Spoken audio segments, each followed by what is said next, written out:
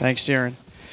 We're going to talk this morning about grace and truth. And as I shared in the first service, this is really kind of coming out of a pretty raw place in my life. 7.5 weeks ago, we were in a very, very bad car accident in San Diego. How many of you have ever been in a really bad accident? Wow. Yeah, quite a few. In the first service, there was hardly anybody.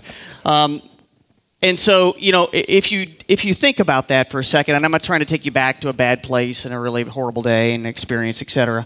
But the reality is that does something in your life, and it provides an opportunity to kind of really evaluate who you are and where you're going. So I'll walk you through that just for a second. So we're going to talk this morning about grace and truth. And on February the 19th, this year, 7.5 weeks ago, I had a reality check. So my second son, Nathan's 25, and I and my wife, Melissa, who we've been married for 30 years. She's a very patient woman. God bless her. We went to San Diego. We used to live in Southern California many years ago. And we're going to celebrate birthdays. So we had just gotten to Del Mar, and we're coming out of the hotel to go to dinner. We're about 15 feet in front of the hotel when we're in the median waiting to turn left.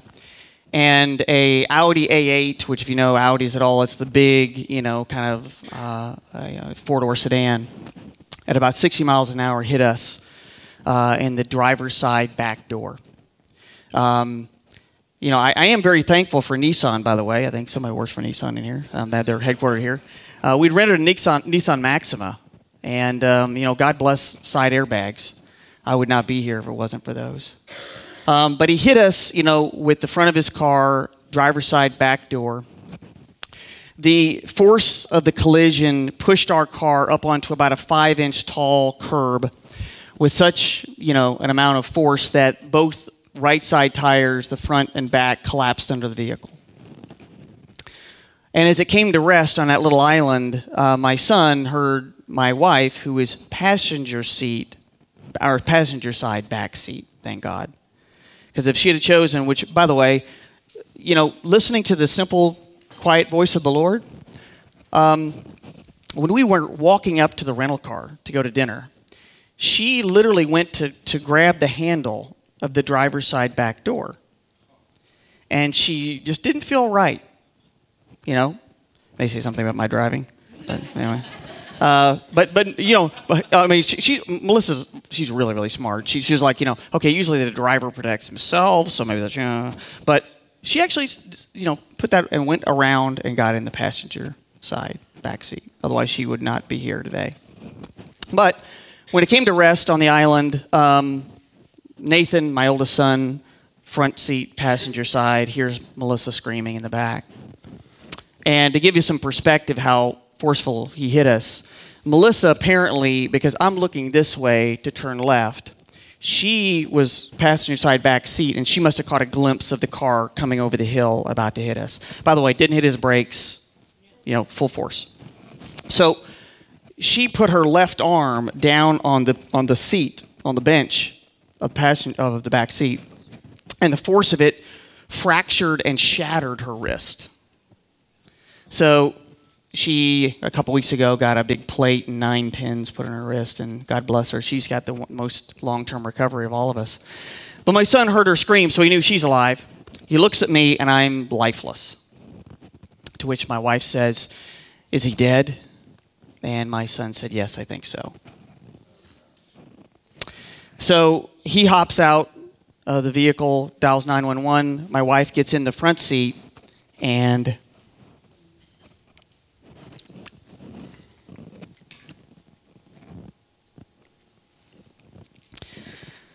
she grabs my arm, and she asked me not to die several times, knowing I don't hear very well usually. So she pleaded with me and more with God that I wouldn't die. Just for a sideline comment, those of you guys who are married to a woman who really loves you, there is nothing on this planet that you should ever do that would risk that relationship. been married 30 years, right? I've seen it all. I've seen all the train wrecks. And you know what? If your life has had an event in the past that wasn't so good, God forgives. God bless you. But for those of you, anytime that temptation walks around, younger, prettier, different personality, whatever, work colleague, it is really stupid to give up somebody who loves you.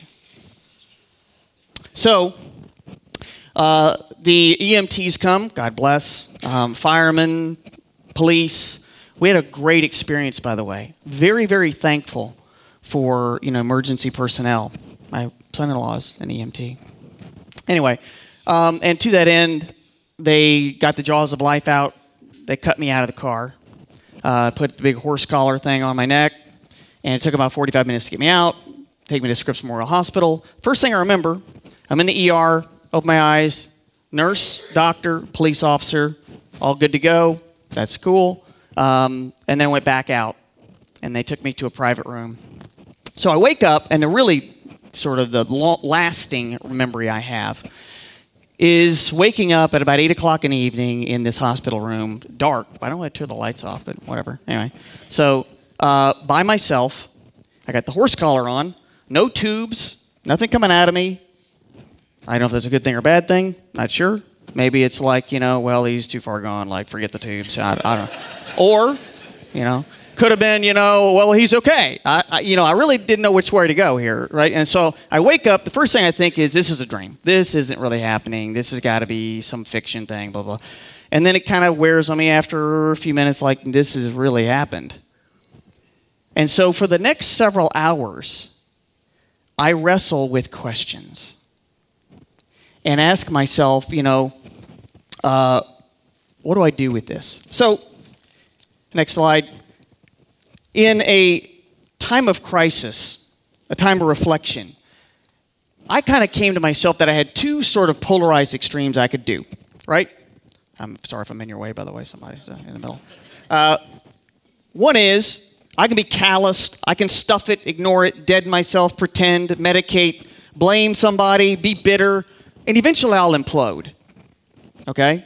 I could try that end, or I can go to the other end where, okay, it's now bucket list every day, skydive, climb mountains, I can't live with the everyday, I can't go back to work, blah, blah, blah. Thrill seek, exaggerate everything, be very self-focused, paranoid about my mortality, and frankly, I'll burn myself on that end. So I thought, all right, God, none of those are really good ideas, so what's in the middle? And then I asked myself, and I actually wrote down, what are the goals for my life? Now, while I'm laying there, I did notice that as soon as I turned a little bit to my right, and it was as if somebody put me in a chair and spun me around 1,000 times. I had no equilibrium whatsoever. So if you have a major concussion, you're like... So I was like, at that point, I'm like, I don't really know if I'm going to be okay. So then, you venture the idea of, what if I'm alive for another day, week, month, or 40 years? I don't know. What do I do with this? So these were the goals I wrote down. Now, you may have a lot better list. God bless. Please God, love my wife and my family well. I didn't always do a very good job of that. This add in, we didn't say this in first service. I had a good friend of mine has a very unique company that he actually evaluates people's personalities. And he has 300 adjectives that you end up clicking on. And those 300 adjectives, you click on them. Like aggressiveness. Is that good or bad? How do you define it? Well, he's had 500,000 people do this, and he can basically take you down to the T. So this is not Myers-Briggs, DISC thing. This is way, way, way deep. Okay? There's 12 patterns of behavior he can tell you that probably are going to dictate your life. What are you? Are you an exhibitionist? You want people to see you. Are you hyper-analytical? Right? So are you self-critical? What are your proclivities? There's 12 of them, and they put them together. Anyway, interesting sideline. He developed that for kids in Houston, Texas. That actually, this is back in the mid-'70s. That were kids that everybody given up on, who had, frankly, gotten thrown out of 3 or 4 high schools, that kind of thing, right? And he developed it to help them know how to affect their constraints. The name of the book, by the way, is called The Flip Side, written by a very close friend of mine named Flip Flippins. His first name is one that he doesn't like, so Flip. But in this, he had me take this test. Okay, fine. Had Melissa take it. So the deal is you do it yourself, and then 6 people that know you really, really well also do it for you. When I think of Mark, what do I think of? Click the adjectives. Okay? You can click 10. You can click 299 if you want. Whatever. Doesn't matter. Okay? So in the end, he gets a really interesting dialed-in view. 500,000 people have done it. After he did it for these kids, had amazing results. It's taught in a public high school, by the way, it's curriculum. About 4 million kids have gone through it. It's on leadership. Pretty impressive. He had me do it. So then he had, he tells me, oh, by the way, I had a guy named Mark McCormick, who was the founder of IMG, International Marketing Group, who probably the most prolific sports agency if you're into sports. He sat in Mark's living room. Long story I won't bore you with, but the bottom line is he ends up doing this for him. And a lot of the athletes that are through IMG, like all of them. So he's had some interesting people go through it. He has me do it. He comes back to me and he says, all right, man, I got really, really good news and really kind of not so good news. Okay, what do you got? And he said, well, you scored 3rd on the aggressiveness scale of anybody I've ever tested. Okay. You don't really see that part of me here. I kind of dial it back a lot when I come back to Nashville from New York. But we do, anyway, in finance and on Wall Street, it's a little bit aggressive. But he said the other side of it is you are really, really poor at nurturing. You got no scale on nurturing, dude. You suck. Okay? To be mild. He's a good friend. But you know what? I appreciate straight talk and truth. Right? As he told me, he says, now, you can affect that, by the way. You can take the ceiling of your constraint and raise it. But you got to work on it. So that was the reason why number 2 is love my wife and my family well. How do I do that? I got to intentionally make some decisions in my life to change things to make that happen. Bless others, to leave a lasting impact, to live with purpose, meaning, intention, to invest each day, to enjoy all that God's given me, eliminate drags on my purpose. That was a big one. To laugh, to experience real joy, not the fake, laugh, whatever. To care, to be compassionate, to actively learn, to appreciate others and value people, and to frankly invest and have an impact in the kingdom to see the eternal. So, next question, 3 quick questions we're going to go through. I'm going up to 45, maybe get to 66 here. Who really are we? First question was, who are you, God? Who am I? And then what do I practice? What do I really believe? And how do I change things from here? So who is God? John 1, 14 to 18. And the Word became flesh and dwelt among us, and we saw His glory. Glory as of the only begotten from the Father, full of grace and truth. John testified about Him and cried out, saying, this was He of whom I said, he who comes after me has a higher rank than I, for He existed before me. For of His fullness, of the vastness of Jesus Christ, we have all received, and grace upon grace. That Greek phrase, grace upon grace, literally means wall-to-wall grace. For the law was given through Moses, grace and truth were realized through Jesus Christ. No one has seen God at any time. The only begotten God who is in the bosom of the Father, He has explained Him. So what is grace? In the Greek, the word is charis, which means a blessing, a concession, a thing that is granted, credit, favor, a position that's given to you. It also means that which affords joy, pleasure, delight, sweetness, loveliness. God wants your life to be about that. He wants it to really be good. And He's invited you into His kingdom for that. So it's a position of constant, consistent favor via Jesus, where we are seated in the heavenly places with Christ, Ephesians 2:6. The next word, and, is a Greek word kai. It could mean and. It also could mean even, or also, or namely. Last word, truth. Grace and truth. Truth, aletheia, is this truth, but not merely just the truth spoken of, but truth of idea, reality, a divine truth, revealed to man, straightforwardness. Facts can change, but truth is constant. The fact that I'm 52 will be 53 is a fact. That changes. Truth does not change. Okay? So, grace and truth. Blessings, the concession, the positional authority of a righteous one. When God looks at you through his lenses, he sees exactly all the authority and position of Jesus Christ. Also, namely, truth. So, grace, namely reality. Grace is reality.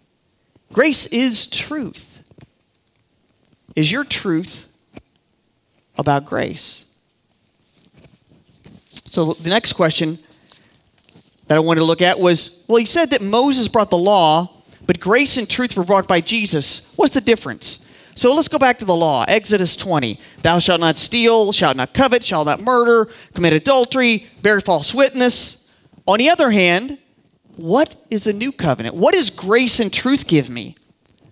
God's words. I will put my law within them. I will write and inscribe it on their hearts. I will be their God and they will be my people. I will forgive their iniquity and their sins I will remember no more. Notice the difference? The law is about what you got to do.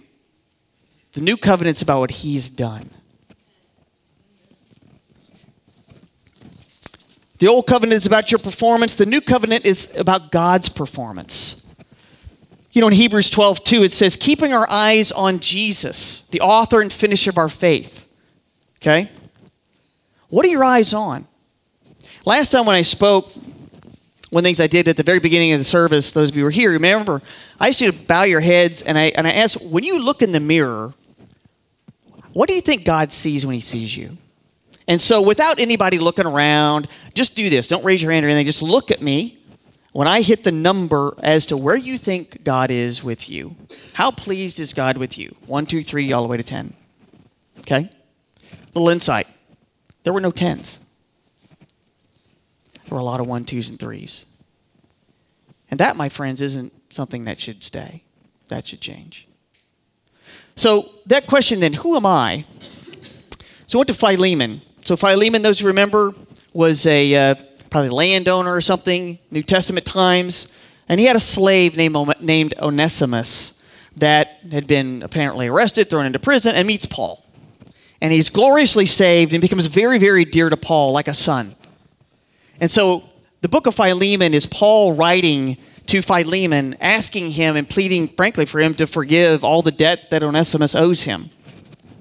So Philemon 4-6 is one chapter.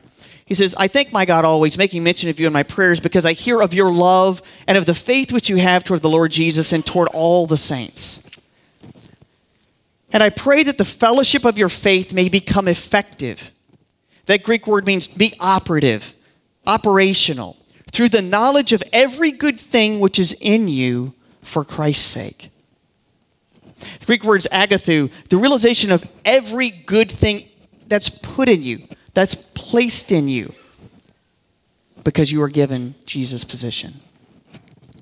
So, turn that around. Does that mean then that my faith is not going to be effective if I don't see the good God's placed in me? So, when you think about that number, you need to understand it's not humility that causes you to be under self-condemnation. That's a trick of the enemy to keep you stuck. Because if you think about it, in my life, I can tell you as an example, earlier in my life, anything that you're struggling with, doesn't matter. Could be an addiction, could be just a small issue, whatever. Anything you're struggling with. The reality is, for most believers, this is the way it goes. Well, thank you, Jesus, for saving me, and now I'm going to do my best to obey you, and so I can earn my positional authority, and I'll be blessed by you, and if I do this, then things will come my way, and if I tithe, all this money will come to me, and all these kind of, cause and effect relationship with God. That's the way we think about him, okay? That's not part of a family, by the way. That's still being a slave, all right? But, okay. And I did something, oh God, I'm really sorry. Cathartic experience, tears, Really, really sorry. Really, really bad. Really, really sorry. Read books, conferences, counseling, friend, prayer, da-da-da-da-da. Guess what?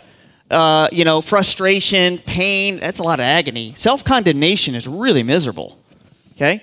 All of a sudden, I'm in such pain, guess what? I do it again. Pleasure, pain seeks pleasure, by the way. So that pain is you do it. So then you're back on this gerbil wheel of again and again and again and again. Until you change from the inside out, I would tell you that you're more than likely to die in that gerbil wheel position. Changing from the inside out is seeing yourself the way Jesus Christ sees you. So he says that my faith is going to become effective as I understand the good that Jesus has put in me. All right, so the Christian life breaks down when you believe that Jesus is righteous and you as a believer are not. Self-condemnation, judgment, again, the constant cycle. So what has Jesus really done for us? 2 Corinthians 5:21, one of my favorite verses. For he made him who knew no sin to be sin for us, that we might become the righteousness of God in him. By the way, that's immediate. That's not when you get to heaven, then you become righteous and da-da-da. No, that's now. All right? So, what really, let's back that up for a second. Let's look into that verse. The sin offering in the Old Testament, Leviticus 4:1-4. The Israelite brought an animal as his sin offering. He laid his hand on it, and before killing it, all of his sins would be transferred to the innocent animal. The animal dies for his sins and he goes away free. That's the sin offering. Okay? What's a burnt offering? The difference is a burnt offering, Leviticus 1, is in contrast when the Israelite brings an animal, spotless, lays his hand on it, and the beauty and worthiness and acceptance of the animal is transferred to the person. Other direction. You get it? Little thought here. It's interesting that in the Old Testament that the sin offering was done on occasion, but the burnt offering was done twice a day.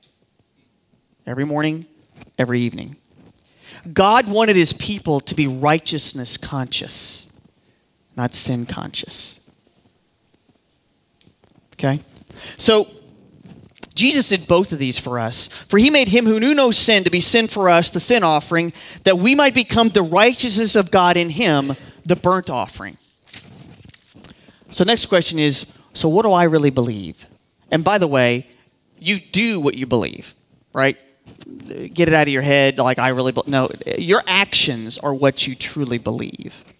What do you practice?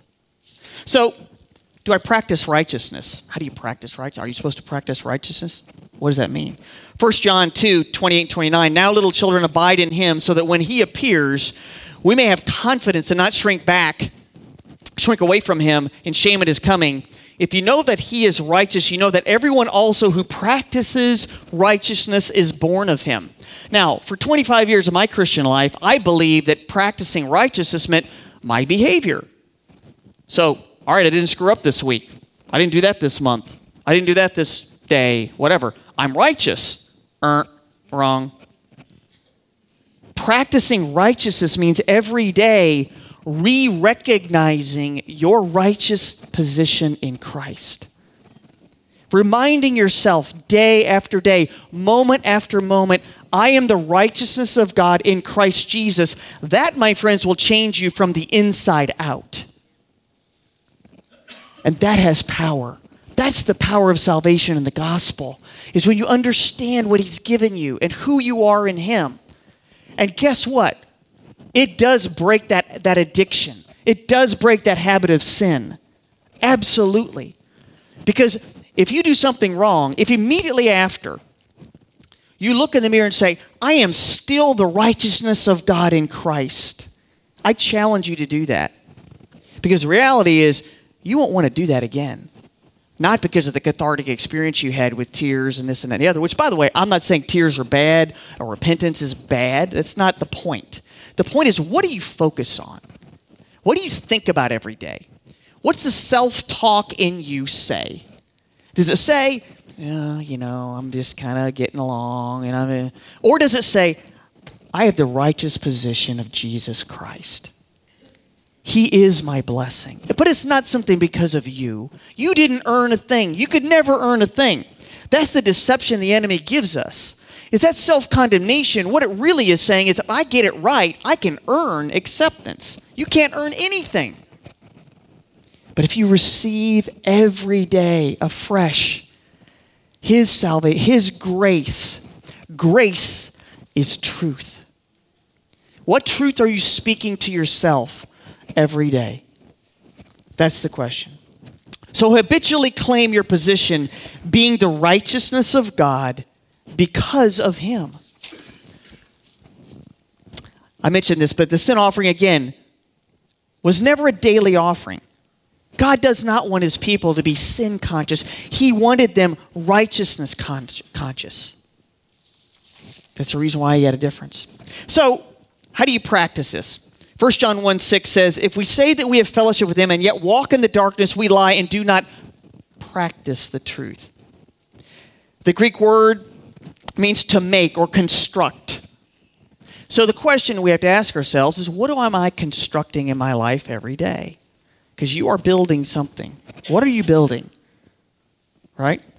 What is the philosophy that you have that you're really living life by? This is what I asked myself in that hospital room sitting there. What do I really believe about myself? Because what I believe about myself says something about what I believe about God. And do I really believe in what Jesus, gave me or not? So every day your habitual actions construct what you believe to be truth.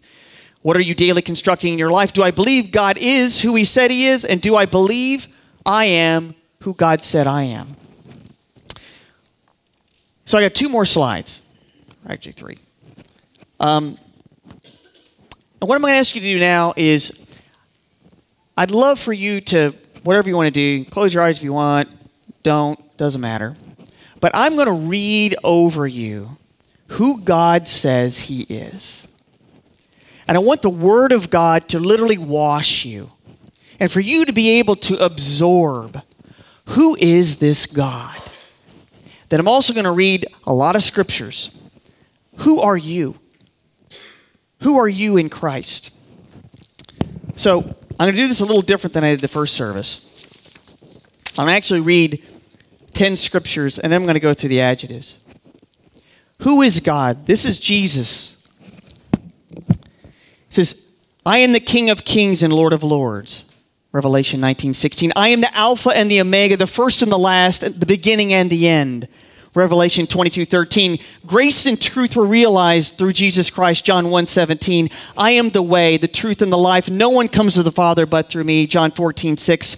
I am the door of the sheep. I am the door, and if anyone enters through me, he will be saved and will go in and out and find pasture. John 10:7 and 9. I am the true vine, and my Father is the vine dresser. I am the vine. You are the branches. He who abides in me and I in him, he bears much fruit. For apart from me, you can do nothing. John 15:1 and 5. I am the root and the descendant of David, the bright morning star. Revelation 22:16. In the beginning was the Word, and the Word was with God, and the Word was God. John 1:1. What was from the beginning, what we have heard, what we have seen with our eyes, what we have looked at and touched with our hands concerning the word of life. And the life was manifested, and we have seen and testified and proclaimed to you the eternal life which was with the Father and was manifested to us. 1 John 1 through 2. This hope we have as an anchor of the soul, a hope both sure and steadfast, and one which enters the veil, where Jesus has entered as a forerunner for us, having become a high priest forever, according to the order of Melchizedek. Hebrews 6:19 and 20. So he is King of kings and Lord of lords. He's the Alpha and Omega, grace and truth, the way, the truth, the life, the door, the vine, the bright morning star, the Word, the high priest, according to Melchizedek, the head of the body, the righteous one, the second Adam, the Redeemer, the healer, the provider, the water of life, the husband, the anointed one, the shepherd, the creator, the potter, our brother, the image of God, the glory of God, the Son of God, your Messiah, the one whom we seek, the rock, the cornerstone, the foundation, our advocate, and the firstborn from the dead. Amen. That is your God. Now, who are you? Who am I in Jesus? I am just as he chose us in him before the foundation of the world, that we would be holy and blameless before him. Ephesians 1:4. But as many as received him, to them he gave the right to become children of God, even to those who believe in his name, who were born not of blood, nor of the will of the flesh, nor of the will of man, but of God. John 1, 12 and 13. Now you are Christ's body and individually members of it. 1 Corinthians 1, 27. In the exercise of his will, he brought us forth by the word of truth so that we would be a kind of first fruits among his creatures. James 1, 18. Husbands, love your wives, just as Christ also loved the church and gave himself for her so that he might sanctify her, having cleansed her by the washing of the water with the word, that he might present to himself the church in all her glory, having no spot or wrinkle or any such thing, but that she would be holy and blameless. Ephesians 5, 25 to 27. But in all these things we overwhelmingly conquer through him who loved us. Romans 8, 37. No longer do I call you slaves, for the slave does not know what his master is doing, but I have called you friends. For all things that I have heard from my Father I have made known to you. You did not choose me, but I chose you and appointed you that you would go and bear fruit, that your fruit would remain, so that whatever you ask for the Father in my name, he may give it to you. John 15, 15 and 16.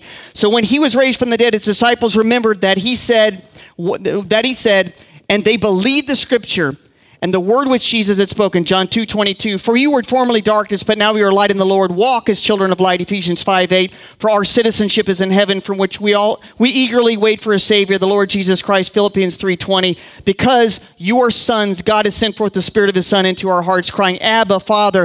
Therefore you are no longer a slave, but a son. And if a son, then an heir through God. Galatians 4, 6 and 7. So I am a chosen one, a child of God, the body of Christ, the first fruits of God, the favored one, the redeemed, the blessed, has the divine nature, the branches, the sealed ones with the Holy Spirit, the bride of Christ, the sheep, the wisdom of God, the encouraged, the brave, the conquerors, ones with inheritance. We are heirs, Jesus' friends, a new creation, the blameless, unblemished, spotless ones, light in the Lord. We are citizens of heaven, inseparable with Christ, examples of his grace, deliverers of his goodness, vessels of honor, his offspring, Jesus' brothers and sisters, ambassadors of Christ, the new man.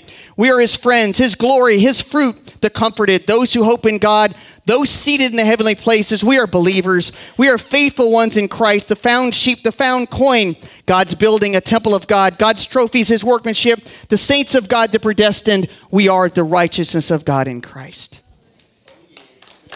That is who you are. In 1 John chapter 2, we'll end with this. The scripture says that if we sin, that we have an advocate with the Father, Jesus Christ the righteous. That word advocate in the Greek means basically like an attorney, like a lawyer. So not only is he your high priest, not only is he your intercessor, not only is he your savior, your redeemer, your Messiah, but he's also your advocate.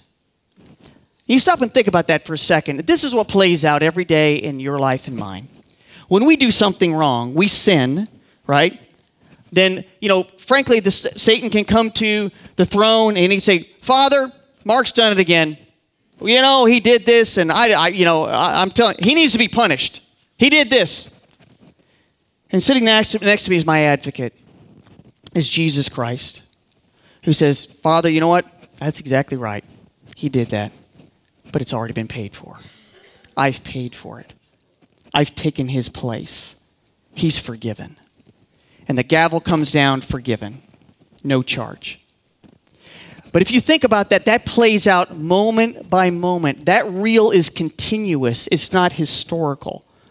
Most people, when they become a believer, thank you, God, hallelujah, I'm a Christian, I love you, all my past sins are forgiven. What about the future sins? Are they not forgiven? So if you understand and accept and apply his grace, his positional authority, right? You got a pretty good lawyer sitting next to you. His advocacy for you means you can walk through life knowing you're forgiven. Now, that will change you from the inside out. Because guess what? You want to be holy because he is holy. You want to walk with him. You want to be a part of his kingdom. You want to invest every day loving people. By the way, what is the standard that the new covenant would set? Those people who think, well, if I didn't do anything. By the way, as you get older, it's kind of interesting to me because, being in his 50s, as people get older, many times, they probably don't struggle with quite as many of the ostentatious sins as maybe when they're a little younger, right? Things calm down a little bit. And I find that people can become bitter, kind of judgmental, right? Hey, I'm not doing that stuff. I don't watch those shows. I don't talk like that. I don't read those books, whatever. Because it really doesn't even appeal to them, to be honest with you. So kind of feel a little self-righteous. So I'm doing everything pretty well, right? So what are you talking about, man? Sin. Yeah, but we need to preach hellfire and brimstone. You need to understand how you're wrong in Christ. I got to tell you, man, Jesus never came to condemn anybody. I never once saw him say to any person, other than the Pharisees, understand your sin. He told the Pharisees that because they thought they were righteous. He said, no. But everybody else already knew it. Zacchaeus up in the tree, right? Right, tax collector, he wasn't sitting there thinking, well, I'm so righteous. Or, the woman that came at the well, the Samaritan woman, was she thinking, well, I'm so righteous, No. He knew they needed to hear words of life. And it's only the water of life that'll refresh you, frankly, to cause you and to help you accomplish what he wants you to accomplish in life. So we have an advocate, Jesus. And so I ask you to stop and replay that evaluation again. And if you ask yourself, okay, where do I feel like I am with God? Understand that if you see yourself as righteous in Christ, I am forgiven. I have the positional authority of Jesus. Guess what? You're not going to want to stay in the mud. You're not going to stay in the sin. You're going to want to stay where he is. God bless you. Darren.